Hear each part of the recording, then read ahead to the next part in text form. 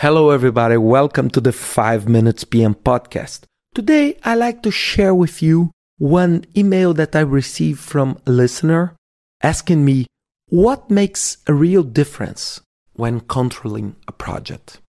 And it's very, very important to understand because all the time we want to control. Imagine that you are doing some horse riding and you want to control the horse. But of course, you need to understand that it's not jump into the horse and try to control it. There's a lot of homework we should do to make sure that we can accomplish this in a proper way. And I want to share with you 3 of these major aspects that I think if we do, we'll be successful. The first one is a good plan. So you need to have a great plan. The plan is the reference. The plan is your baseline. I told this in many other podcasts. The plan is like a photo. It's like your portrait. How you can see that if you are becoming older, if your hair is becoming gray, if you are losing hair, you need to compare. And why we usually don't see these changes in ourselves in a daily basis? Because every single day when you go to your mirror and look to yourself, you are something like resetting your baseline, your mental baseline. But when you stay far away from someone for a long, long time and see them, you say, oops, something changes. Why? Because you have this reference. Without the reference, we cannot compare anything. We cannot know if we are on time, ahead, behind schedule, spending too much, spending less. We need to understand this. So without the plan, it's impossible to control. The second thing, it's more related about the human behavior, is proactivity. You need to understand that the problem will not knock your door, sit in front of you in your desk and tell you, look, I'm a problem.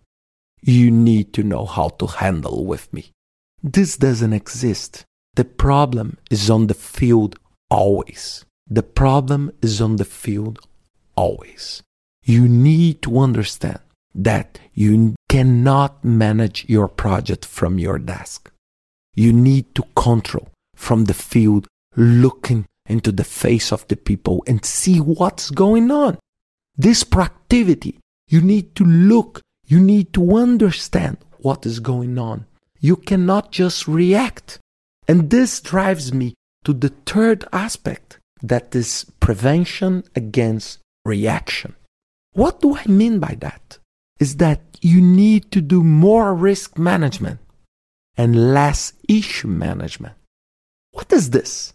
Risk management, I'm handling with uncertainty. I'm handling with something that I'm not sure if it will happen or not. But issue is something that is real. It's a real trouble that I need to manage. And it's far much easier to do risk management than to do issue management. Because in the issue management, you have already the problem.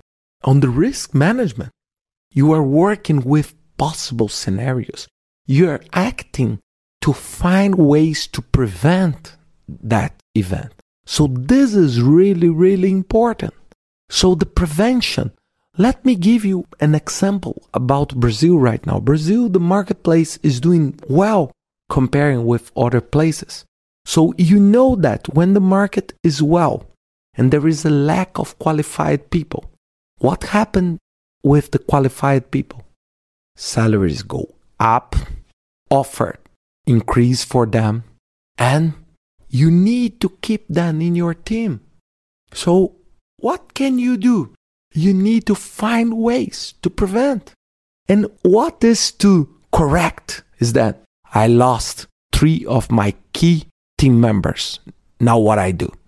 Look, it's 2 different scenarios. You know that this problem can happen. You can lose them.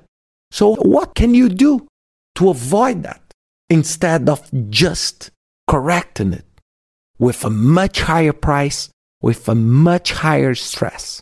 So if you want to control, you need to understand these three aspects. Without good plan, there is no earned value, there is no control, there is nothing.